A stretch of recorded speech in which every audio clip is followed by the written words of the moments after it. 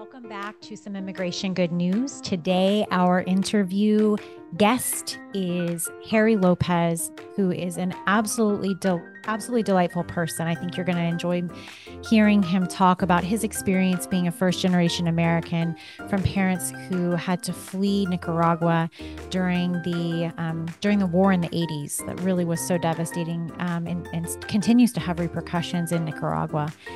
What I love about this conversation with Harry is his empathy toward so many different people from lots of different walks of life, his passion for helping the Latino and Latinx community, and most importantly, his gratitude for some of the hardships that being a first-generation American, helping his parents navigate this process and really helping grow and raise himself from such a young age.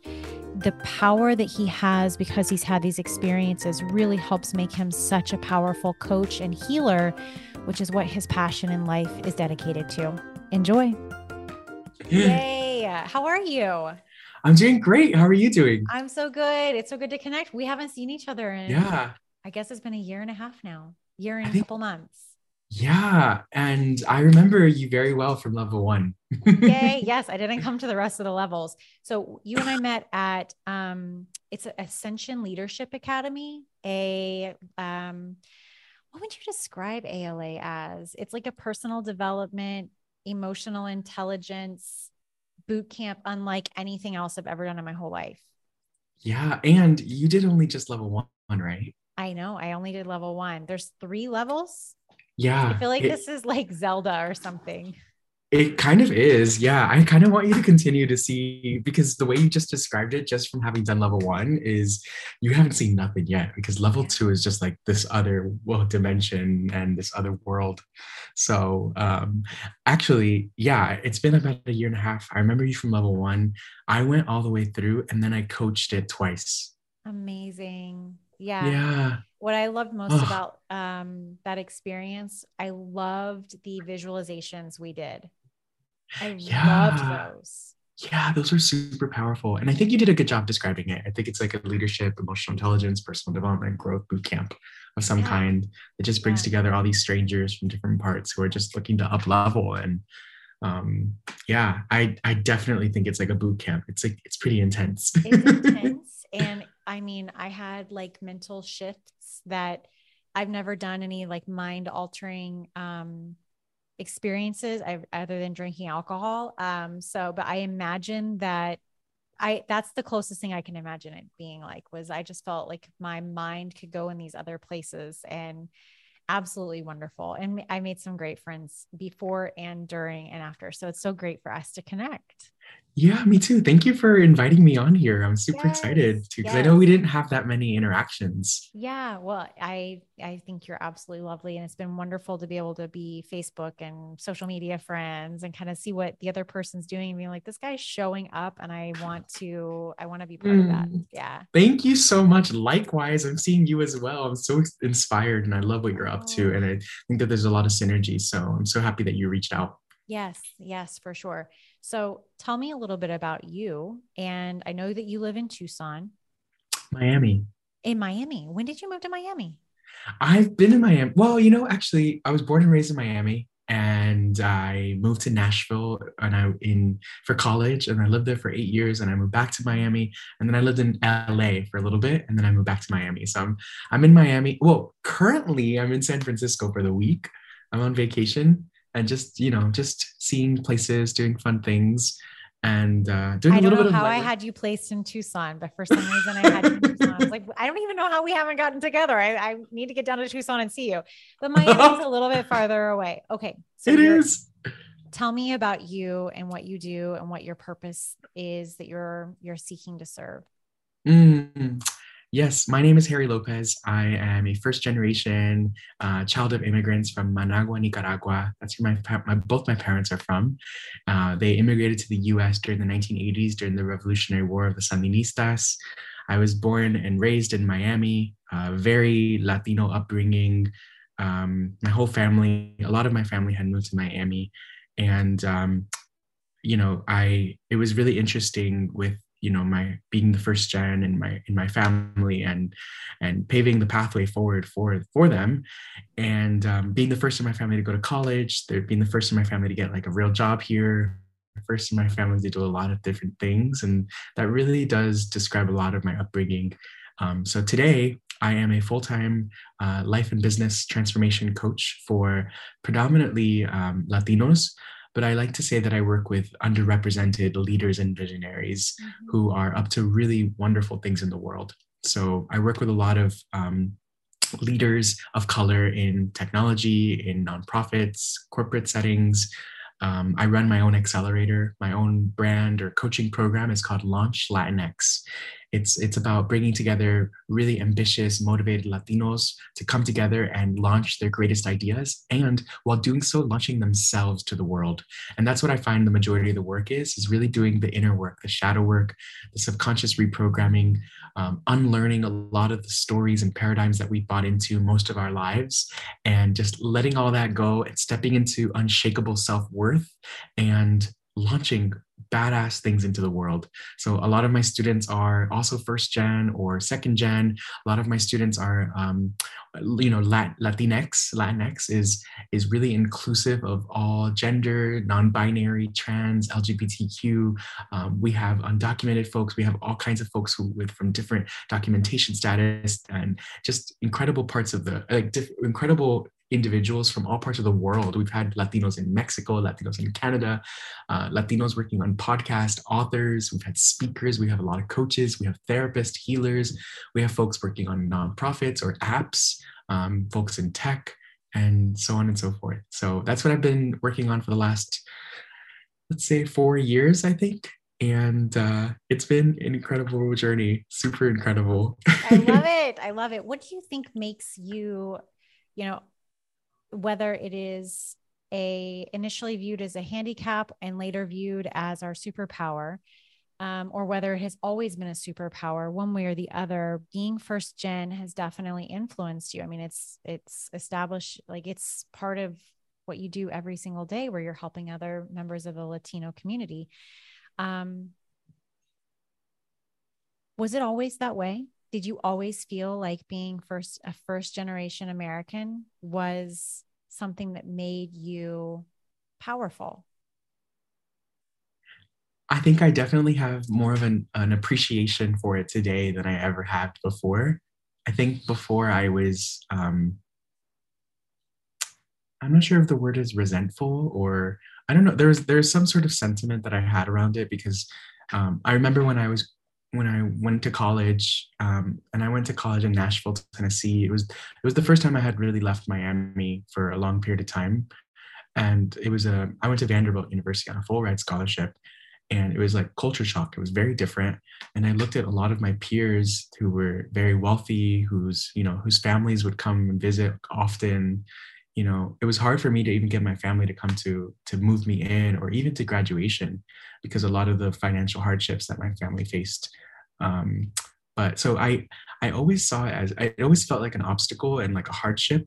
And today I see it as the greatest, like you said, superpower, because it's instilled in me this resiliency that is so cool. It's so badass. Like I just never take no for an answer. I just know that there's always a way. And I always know that I have the resources within me to figure it out. And so I think a lot of my experience of being a first gen was growing up very early, like being an adult, and witnessing things that oftentimes a lot of children don't experience. Um, a What are lot of some the examples? Yeah, like I remember my seventh birthday, or even before then, it was a lot of there was a consciousness around money that I had that I don't think a lot of kids grow up with. Like I was worried about on my seventh birthday, are we gonna be okay? Are we gonna survive? Is it okay to have this? Is it okay to have fun, this much fun? And another thing too was I always I sought out. I think this is a high achiever, the high achiever perfectionist mentality that was instilled in me since from a young age, because there was a lot of self responsibility that I had on myself, knowing that I always felt like I needed to be the protector for my family. And so the way that I went about doing so was excelling in school. So just like a perfect kid, like I was the valedictorian. I was not just a Boy Scout, I was the Eagle Scout. I was competing in karate, and I was just kind of obsessive, and I became a world champion martial artist. Like just a lot of and that what that created in me as a kid was that, of course, I grew up early, but I wasn't like going out and having fun with other kids often. I was just working. Yeah. I was like a hard worker. Have you read I'm Not Your Perfect Mexican Daughter? No, I haven't, but a lot of my students, a You lot of my may friends love have. that because that is, I mean, it's such a beautiful book. And I think that I'm not first gen. I'm not a Mexican daughter. Mom and dad, they're like mutts from Europe somewhere.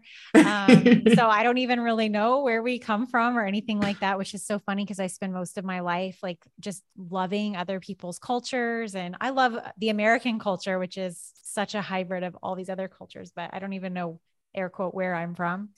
But in any event, I think that some of the sentiment you're talking about, you would love that book. But Mm. when you, so when did your, and this may not have happened. Did you spend a lot of your childhood translating for mom and dad?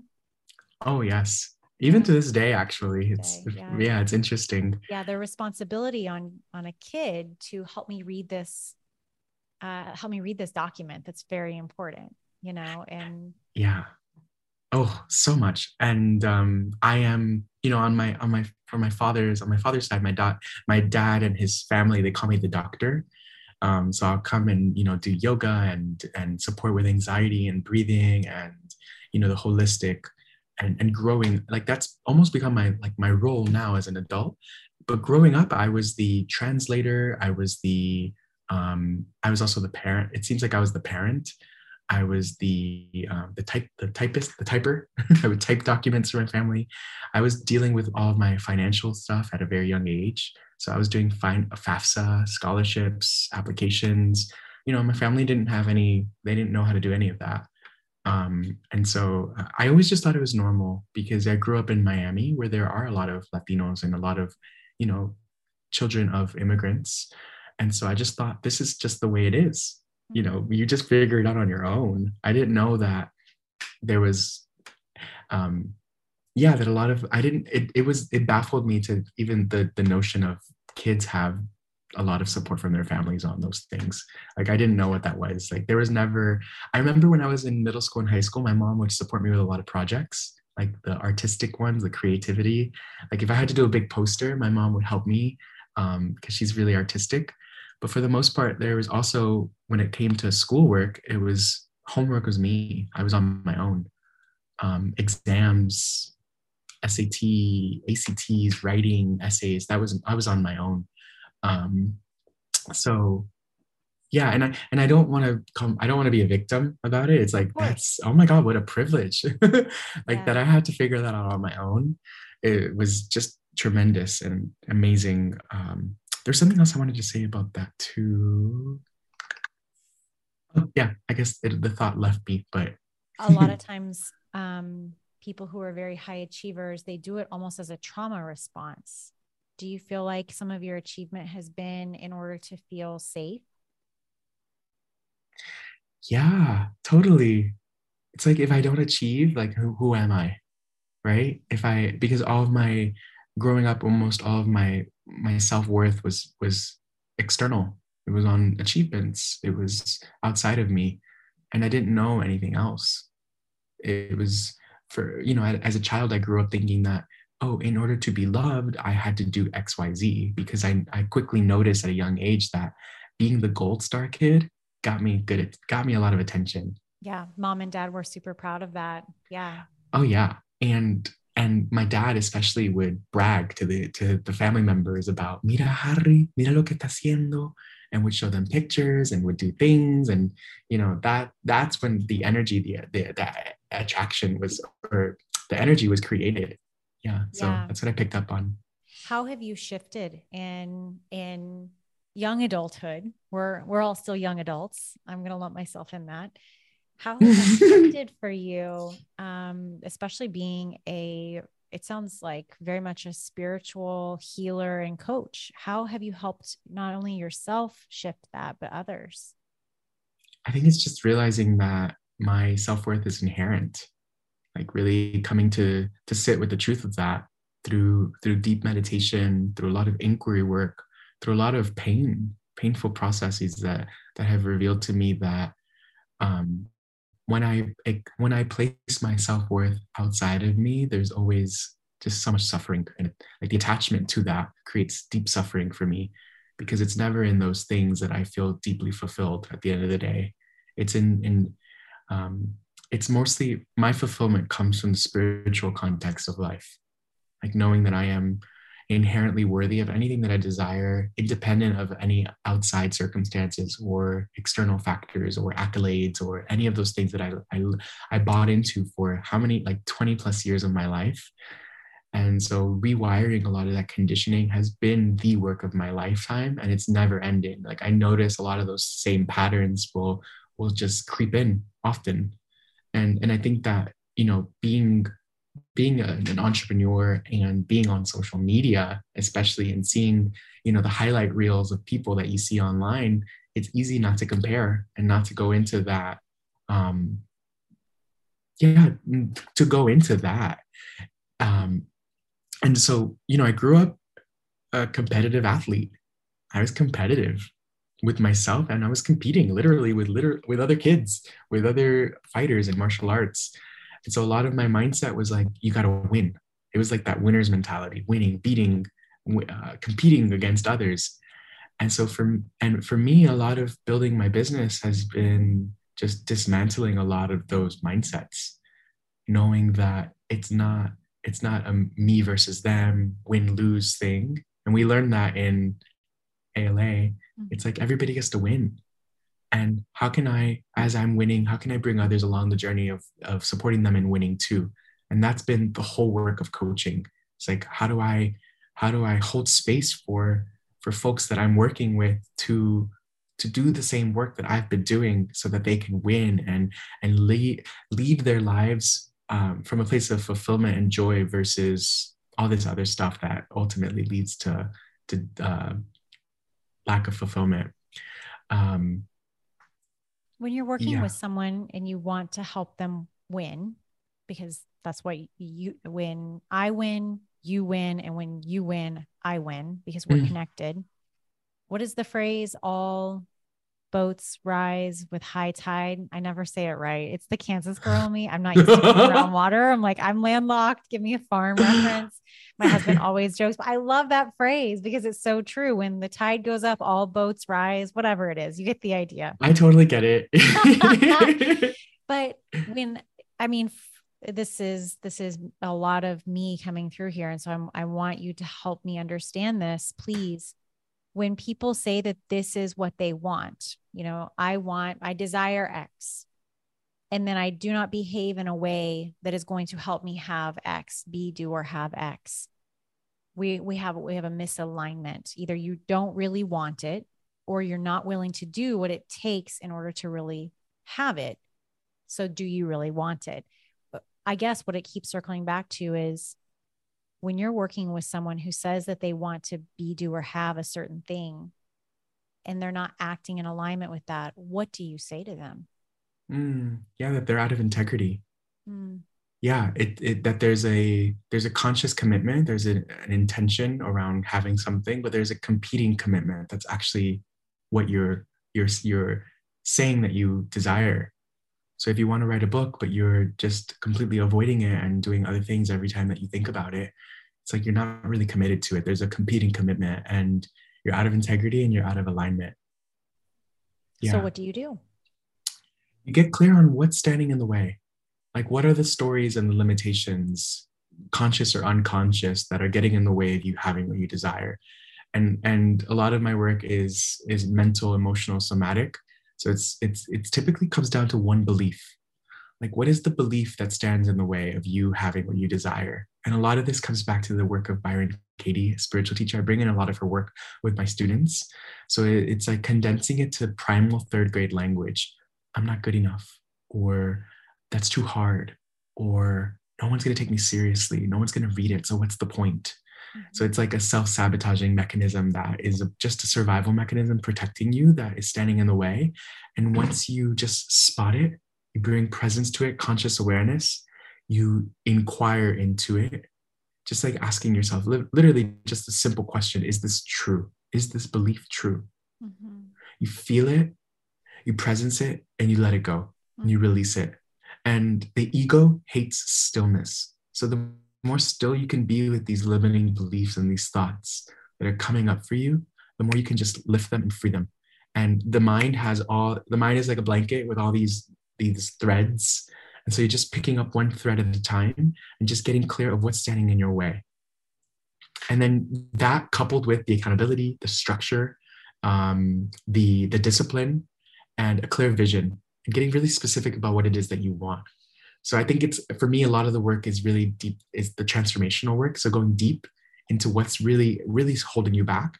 And once this lifts, it's like this is going to support you in this area. But then what we know to be true is that what happens in one area creates a ripple effect of change and impact in other areas of your life.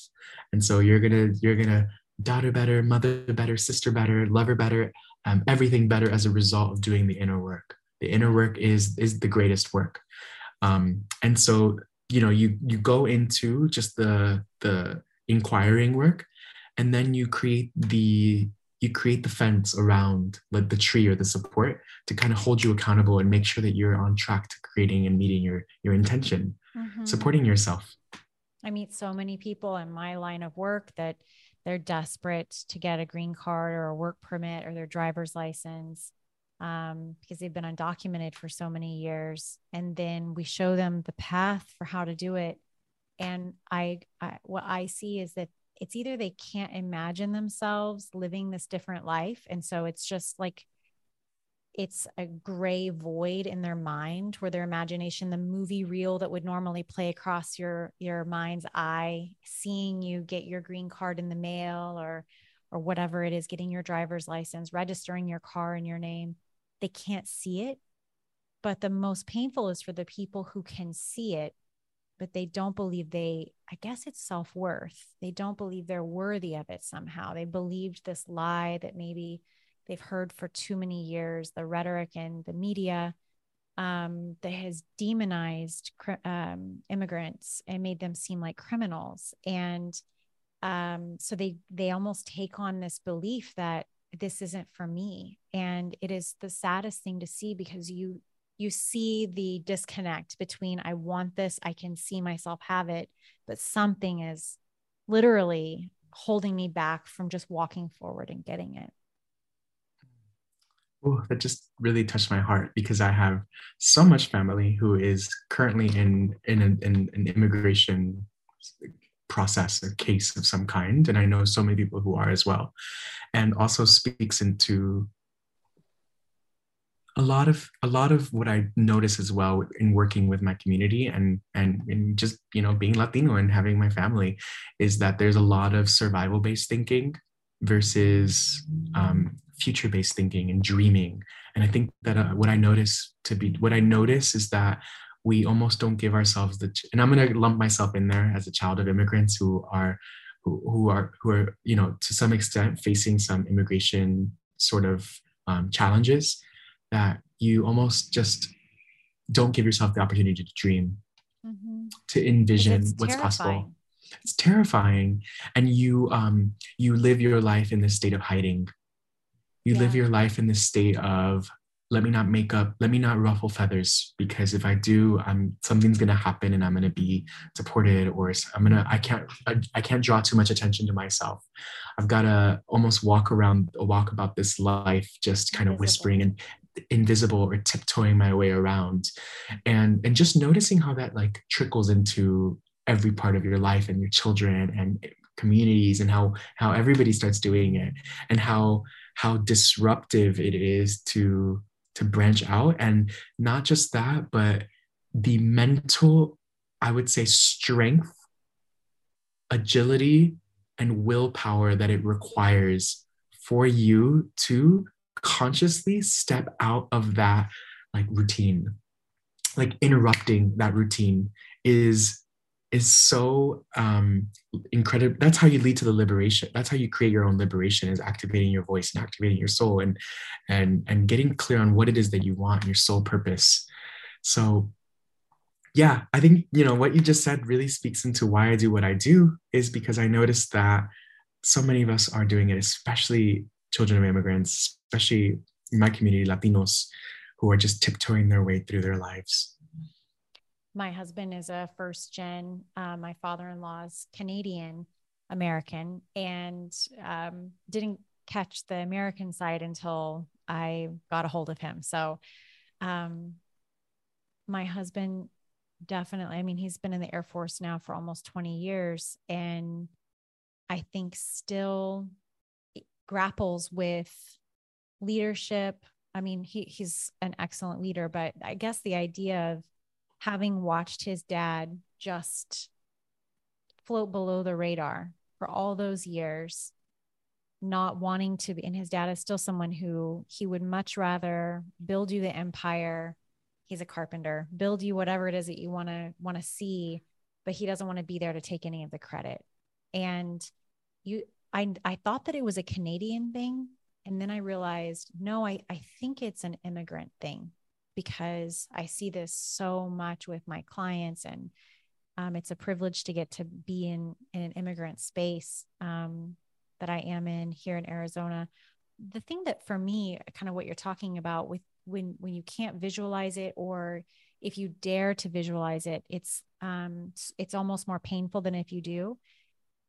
With having status, or maybe being able just to travel home and see family for the first time because now you have papers to re-enter the country. For me, I remember reading, I couldn't get pregnant for many years. It took me like 8 years to get pregnant. And for all these years, I almost assured myself that it was okay. Like it's all right. This will be fine. I don't actually even want kids. I have 4 kids now. So like everything worked out. But I remember reading this book, and it was talking about how it's so important to visualize being pregnant, and visualize holding your baby, and visualize all these different aspects. And just the little crack in my mind's eye, like a flicker of that hope, was terrifying and broke me. And for a long time, I was very closed off to that, because the idea of hope inside you, where you can visualize and see it, is it is terrifying. I don't have another word for it other than terrifying. There's one of my favorite spiritual teachers. His name is Reverend Michael Bernard Beckwith, and I used to study with him at Agape Spiritual Center in LA. And he said this quote once that I'll never forget. He said, "Pain pushes, vision pulls." So, pain will push you down and will continue pushing you down.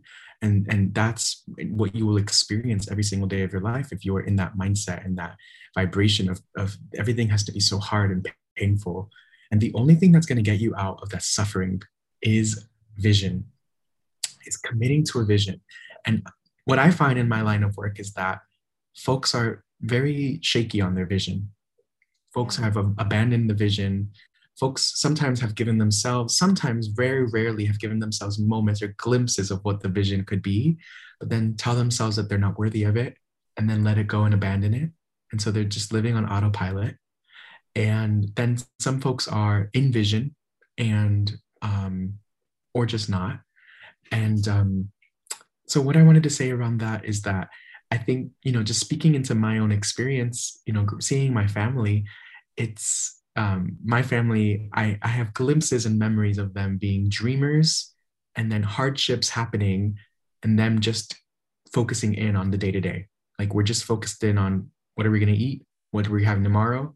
And then making it by, like just making it by, paycheck to paycheck, living, making sure the rent is covered, making sure things are fine. My parents are incredibly vigilant, hyper vigilant. When I come home and they're inspecting my car, they're inspecting me to make sure that I'm okay. They're inspecting my rear lights. They're looking, they're asking me about making sure that I have everything paid off, making sure that everything is just to avoid any kind of conflict. It's like very conflict avoidant. No, you don't get into fights. Especially You don't with race. authority. Mm-hmm. very much compliant with authority. You don't question, you don't talk back. You are just the good kid. And so that's who I was growing up. I was the good kid. And to this day, like I'm chosen for a lot of things because I'm the good kid. I likely won't talk back. You know, it's not. It's only been until recently that I've recently become more like disruptive in my ways of thinking and really standing up for myself and accessing my voice. But for so long, it wasn't the case. And I think for a lot of folks, especially immigrants, they are literally just trying to get by day to day. And so, you know, why? What's the point? What's the point of thinking about the bigger, longer thing? Like, it likely won't happen. You know, what are we going to eat today? What are we going to eat tomorrow? Where are we going to, you know, are we going to be able to pay the next rent, our next paycheck? It's a What lot do of you the thinking around that. what do you say to that? Like on a soul level, what do you say to that from your soul to that soul? I say that my awareness today knows that there can be a both and. It's like, yes, let's focus on the rent. Let's focus on what we're going to eat. Tenemos que sobrevivir. We got to figure it out. We're going to figure it out. And let's dream. Let's dream too. And let's come together and hold each other accountable and have those conversations that we're not having. And oftentimes it takes some sort of interruption to create that. That's some sort of spark to show what's possible, to show what's possible. I love being home near my family. I love it because it's hard. My mom and I clash a lot. We're very similar, but I know that I lead my life and I live my life in a way that is so drastically different from anything that my family is like cool with. Like I go to yoga, I meditate, I do workouts in the morning on Zoom or whatever, and I'll bring my yoga mat to my mom's house and I'll do it in the living room. I take care of myself. I take care of myself. I know that it's not a privilege, it's a must. It's a right.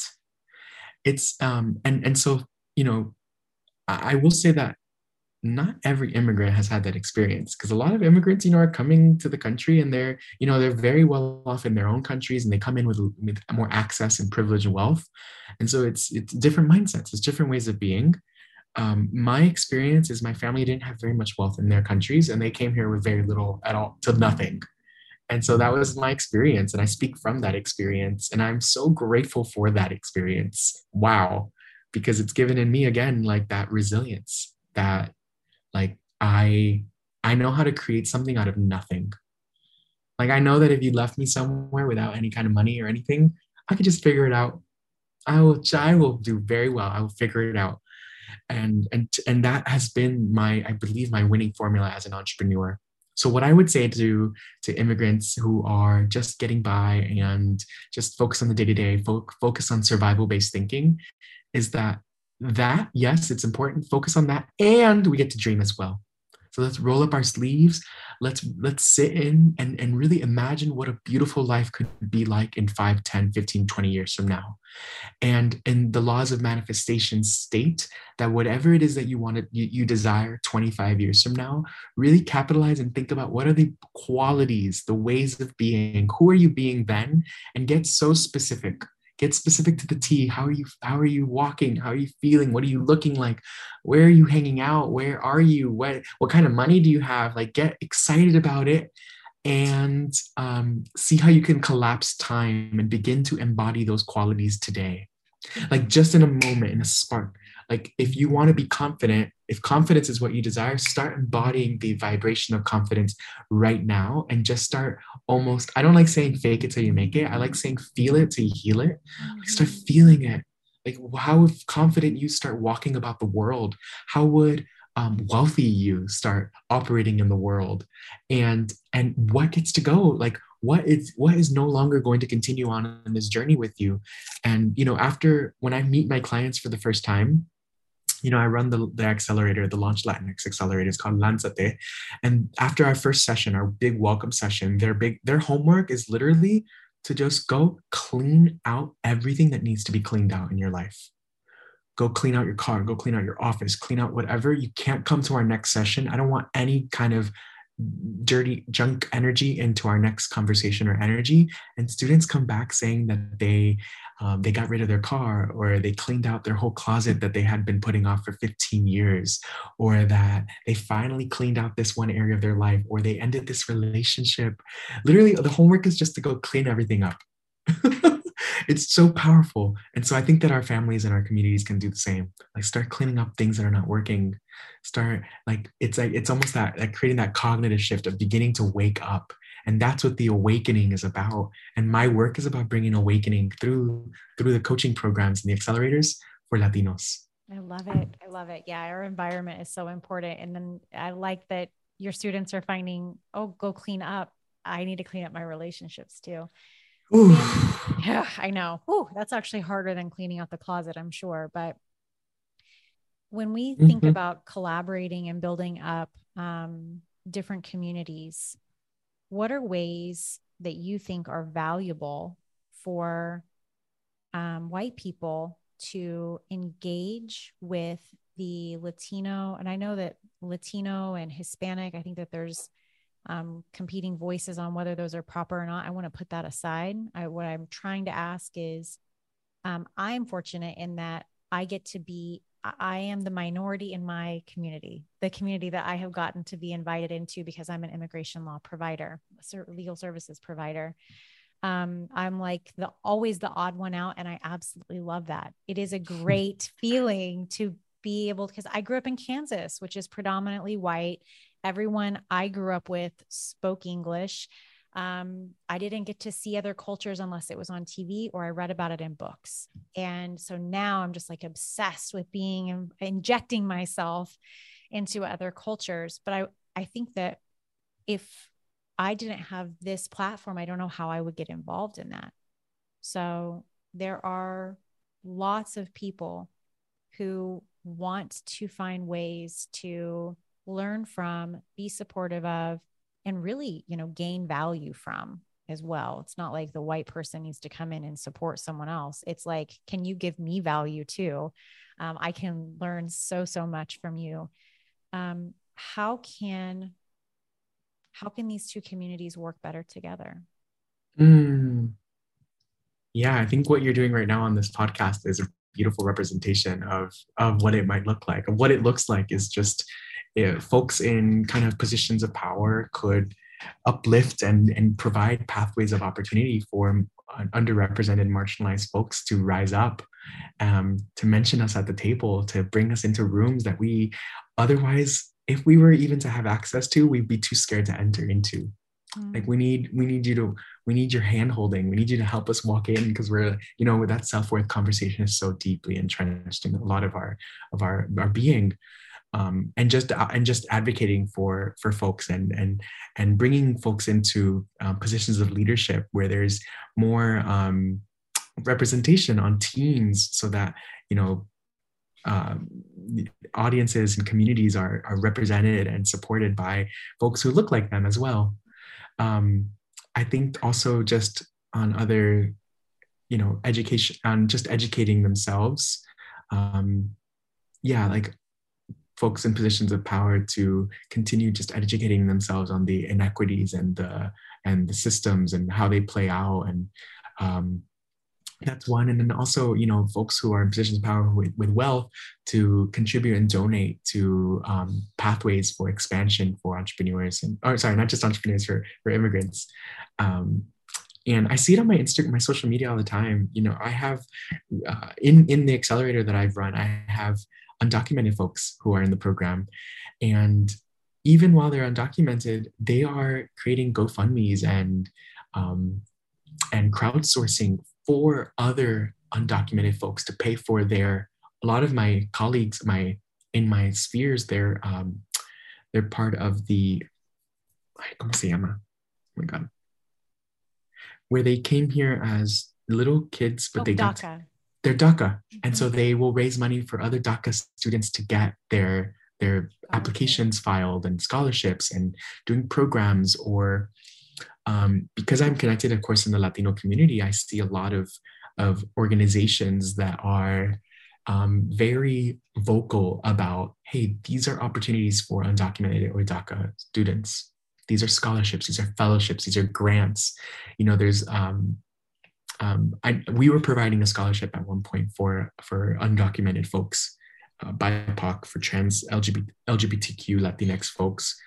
Um, and so there's a lot of top down work. There's a lot of like Lateral, yeah. lateral support and support needed as well. And there's a lot of privilege within the Latino community too, or I don't want to speak just into Latinos because I know that your podcast is about immigrants as well, but privilege among immigrants and the research I believe has shown that when immigrants create wealth, they disperse the wealth back into their communities. And so I think that we as immigrants can do a better job also of just continuing to up level, to lift up, raise the ladder, and raise our gente and our communities back up as well. Yeah, I think that for me, when I find myself, it's such a neat time to put the shoe on the other foot where, for many years, I would say things like, and it was very ignorant. I'm kind of ashamed of it, but it is what it is. You know what you know until you know better. But I would say things like, I don't see color, because I was taught that you're not supposed to see color. And then you start realizing like, oh, I very much see color. I know I'm the only white lady in this room right now. And I feel very uncomfortable about that. And it's because my whole life I was the majority. And now I get to put the shoe on the other foot and realize, so I'm here in this space and this is a different culture than what I'm used to. And I'm just going to be here to eat it up and hopefully learn something and hopefully be able to help. But that took me a really long time to be comfortable with. And I think a lot of people who grew up like me find themselves very uncomfortable in those situations because they feel like maybe they're not welcomed. What would you say to someone like that? Okay, I just have to say that I can already hear my family's voice. Like, let's say, for example, if I was to introduce you to them or them to you, they would trust you. They would just because of your presence as a white woman and being an attorney. You are an attorney, right? Yeah. Yeah, being an attorney. Last I checked, and haven't yeah, got taken away yet. and like advocating for the family, my family would trust you more. And actually, I know what they would call you, la rubia. They would call you the blonde lady. They would call you la rubia. Like they would just, that's it. That would be your whole name, la rubia. And so just knowing that the awareness of like, yeah, there's privilege. You have the privilege in the room, of course, but also that there's almost this like thirst and yearning for help. Please help. Please help me. Please help us. We trust you. We need you. And I say that also because I remember that one of my mentors, Andrew Mendel, this is the second time I mentioned him on a podcast. He was doing something around education reform and was working in East Ramapo in New York City and was working with Latino communities. And he also, as a white male, had similar questions of he felt like this imposter syndrome of, wait, why me? I'm not representing the people. I don't look like them. I don't sound like them. I'm not anything. But again, I believe that they called him the Jewish guy, el judío. And he just got out of his own mind and he's like, it's not about me. It's about them. I want to serve. And I know that I have the tools within me to do so. So why not now? Why not me? And so he raised his hand in a meeting and he's like, I'll do it. I'll take charge. I'll lead this group. And he was leading a group of Latino immigrants in New York City. And they were fine. They trusted him. So folks just need a leader. They need what is it? The path to liberation is through awakened leadership, is through your own leadership. And so taking it off of you and making it about them, when you take it off of you and make it about them, you're no longer in the mind and all the limitations of the imposter of like, wait, what are they going to think? Oh my God, of this and this and that. It's like, hey, I get it. I have the privilege and I want to support. I'm here to support. And so it's like both can exist. It's like there's that duality. It's like all relationships have that ambivalence of like, I don't know, because like do this, but hey, but she's here to help. They're here to help. We need someone. We need support. We need all the support we can get. And I think that there's that trust, that instant trust. I have found, particularly with white women, with immigration, with immigrant communities, there's like more of that trust, and even actually you being a white woman, like, um, let's say, for example, if you were entering a Cuban community, you would not be seen as anything but Cuban, probably. Like you could be Cuban, you could be Argentine. Um, there's a lot of white, like, presenting immigrants. So many. Like I'm seen Oh, I as was greatly white. flattered one day when a client asked me, she was very concerned that had not realized for these years I had represented her that I was not Hispanic. She was like, "Wait, you're white?" And I was like, "Wait, I don't look white." Because I mean, for me, I guess I mean, yeah, I was cracking up because I thought I would probably be the worst Hispanic immigration lawyer since I don't speak Spanish that there could ever be. But no, I know what you mean. It's not that. So, when we have so many people from Europe who have come and hostily possessed so much of Mexico, Central and South America, there's going to be a lot of people who have European descent. So I know what you mean. For me, it has been so much of I'm never going to be able to put myself in someone else's shoes. I just can't. I like Harry, I can't put myself in your shoes. My parents were both born here. They had their own obstacles that they had to overcome. You and I both have really latched on to achieving and being good in order to get the gold star from mom and dad. But you and I are never going to wear the same pair of shoes, but I can put my shoes next to your shoes and find all the similarities. And I really find that what I need is what I find myself selling as an entrepreneur. Like I need more freedom in my life. And so the best way for me to do that is by helping other people find freedom. It's like the flywheel of freedom gets going. And then next thing you know, so many people are feeling like you're talking about liberation. Like these are my buzzwords. These are the words that get me out of bed in the morning and they send me smiling to my pillow at night, because when we all feel liberated and we just get to be. And I love getting gold stars and achieving too. And I love winning, not in a selfish, you lose kind of way, but like in a collective, we can be so good together. But I think that comes from recognizing that we come from different communities and different backgrounds. And I don't need to be the same in order for us to play well together and to serve each other well. So that for me has been very liberating. Oh, that's so beautiful. Yeah, from the spiritual context of life, there's no divisions, there's no less than or better than, we're all equal. And so seeing it and from that like perspective, the conscious perspective of, the conscious relationship that's being developed in here, it's like there are no divisions. We are the same. How can people find you in different places come knock on your door? What's your Yeah. home address? No, just kidding. Social Yeah. media, where can they find out more about coaching with you? And do you coach people from lots of different cultures, or is your niche you stick pretty rigidly to your niche? I coach folks from all different cultures. My personal coaching. I have one personal coaching brand that is around Latinx Latinos, but I do also corporate coaching. I have a partnership right now with a company where I coach attorneys, and so it's all kinds of folks. It's not just minority folks. It's attorneys who are wanting support. I'm starting to coach at Google for Startups, the Latino founders, and I do coaching for Black and Brown corporate employees through a company called With. So it's all kinds of work. And then I've been coaching with the ALA and emotional intelligence as well. And y'all can find me on Instagram at the Harry Lopez. You can also look me up at harrylewislopez.com, LOUIS. And then the Latino Latinx brand is www.launchLatinx.co. And we're on Instagram at LaunchLatinx. Okay, and we'll put all of that in the show notes so everyone can link up with you.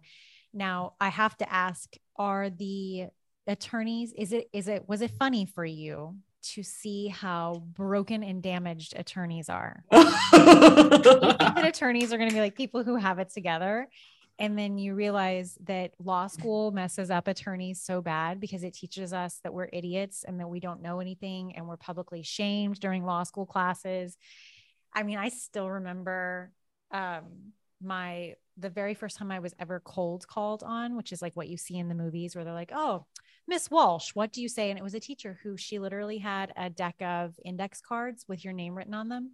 And you just never knew. She would just turn it and then look down to whoever she was going to ask her question to. And you were on the spot. And she asked, and what should they do now that the statute has run? Miss Walsh. And I had no idea. I mean, I'm first person in my family to go to college, first person in my family to go to law school, first semester of law school. And they asked, what does it mean now that the statute has run? And I'm thinking, how does a statute run? Like, are we running quickly? Is it a sprint? But in terms of a statute of limitations, you have a certain amount of time to file something. Otherwise, your deadline is passed. And that's what a statute running is, in case anyone is like me and didn't know.